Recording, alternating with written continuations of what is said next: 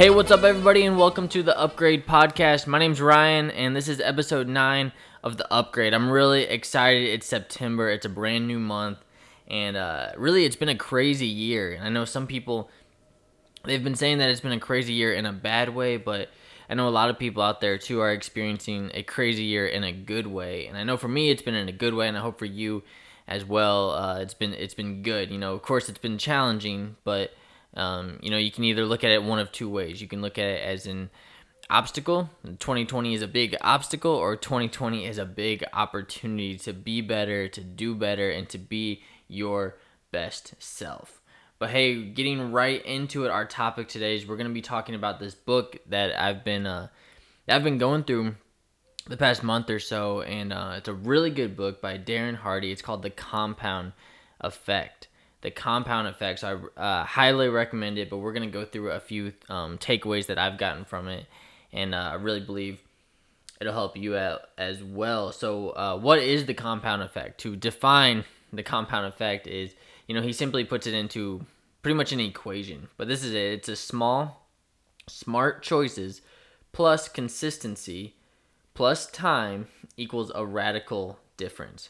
So I'm going to say that again. It's small, smart choices plus consistency plus time equals a radical difference. So it's making those small choices, those choices that could seem as though they are insignificant, but doing them over and over every single day, building up those habits. For instance, let's take myself for an example. I'm a runner. I love to run.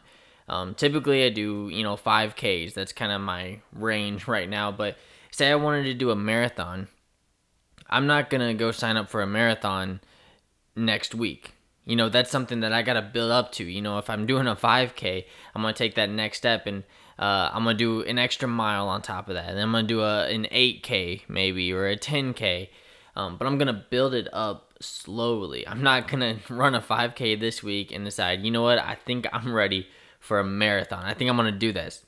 No, that's not how it works. So it's those small, smart choices plus consistency.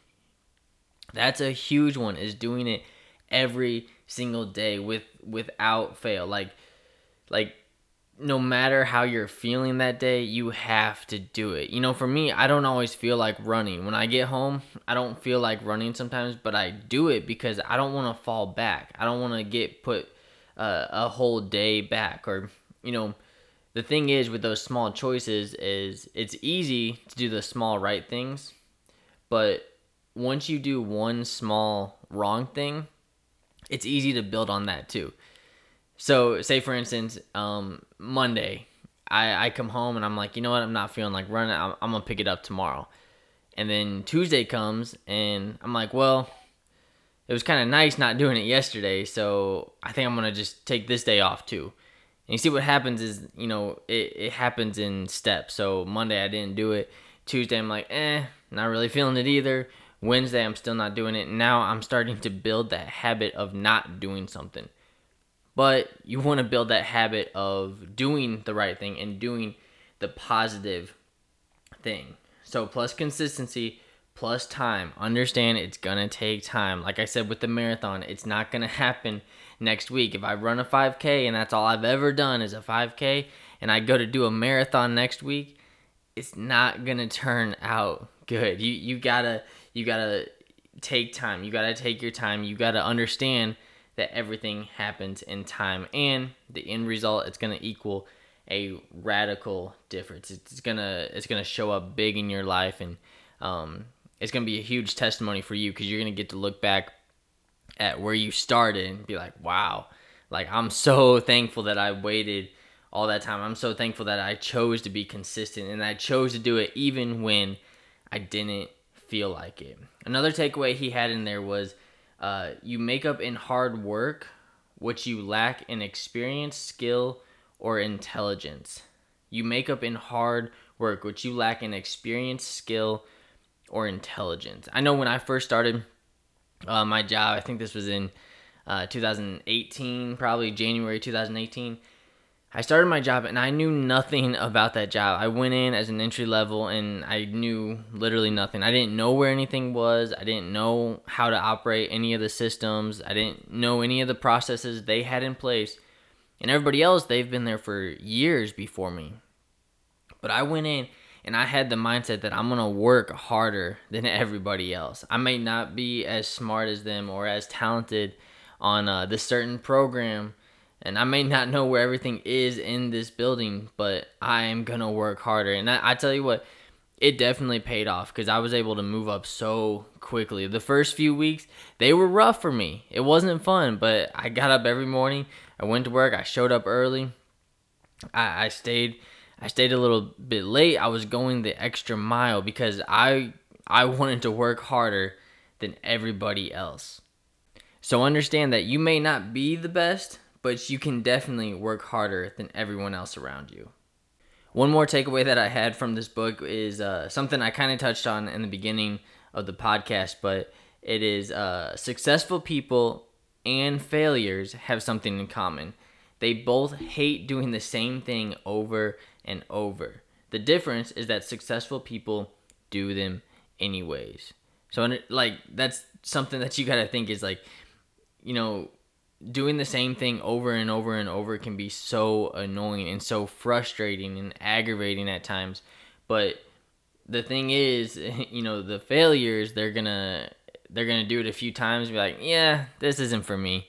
And they're just gonna move on to something else. But the successful people they're gonna do them anyways. Like I said, when you don't feel like it. When I got home from work and I don't feel like going for a run, I'm gonna go for a run anyways. And 9 times out of 10, when I don't feel like going for a run, those turn out to be my best runs.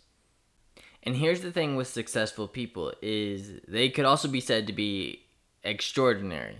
Now, being ordinary, it's easy, but being extraordinary is what will separate you from the crowd.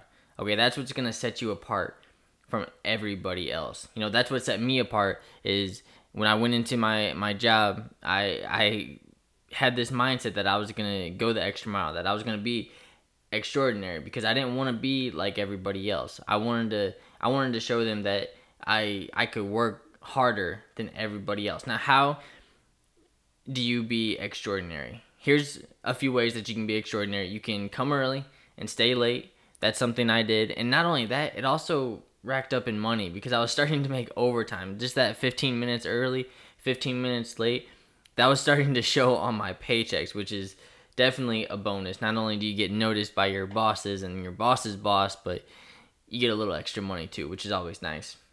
And when the deadline, when they give you a deadline that says 5 p.m., get it done by 4 p.m. and do a little more on whatever project that you were working on. If they asked for just a graph, a simple graph, give them a graph, give them a few different styles of graphs, give them options so they don't have to just look at one and it's like a yes or no. Give them like 3 or 4 so they can actually pick. But when you present a problem, when you come to your boss or your manager or a coworker, even whoever it is, when you present a problem, make sure you bring a solution too. Don't just say, hey, I got this problem, I don't know what to do about it. No, bring a solution like, hey, I got this problem, and what do you think about doing this to fix it? Like, this is how we can fix the problem that we have. Because when you present that solution, you're investing something into that problem. You're investing something into your company and into the people around you that are working with you. Because the more that you invest into something, the less likely you are to let it fail. Now think about this. If you're throwing money at this particular thing or project or whatever it may be, if you're throwing money at it, you're gonna see through to it that's gonna be a success because you have invested so much time and so much money that of course you want it to be a success. So the more that you invest into something, the less likely you are to let it fail. And maybe you don't know what the next step is, but keep doing what you know how to do until you hear otherwise from God. Don't jump without his green light. Don't go forward. Don't move forward with anything until you have the green light. Now, understand that you may feel stagnant and you may think like, oh, I'm not moving anywhere. Like, God's not moving in my life. everything has to happen in His timing. You've heard me say it over and over, but everything has to happen in God's timing. You can't just rush things. I remember there's a story, I believe I've told it before in a previous podcast, but where I pulled up to a stoplight, and I was frustrated because I was trying to get to the other side of the stoplight. My destination was on the other side of the stoplight, and I pulled up to the stoplight, and I started getting a little anxious because, I'm ready to get across the road.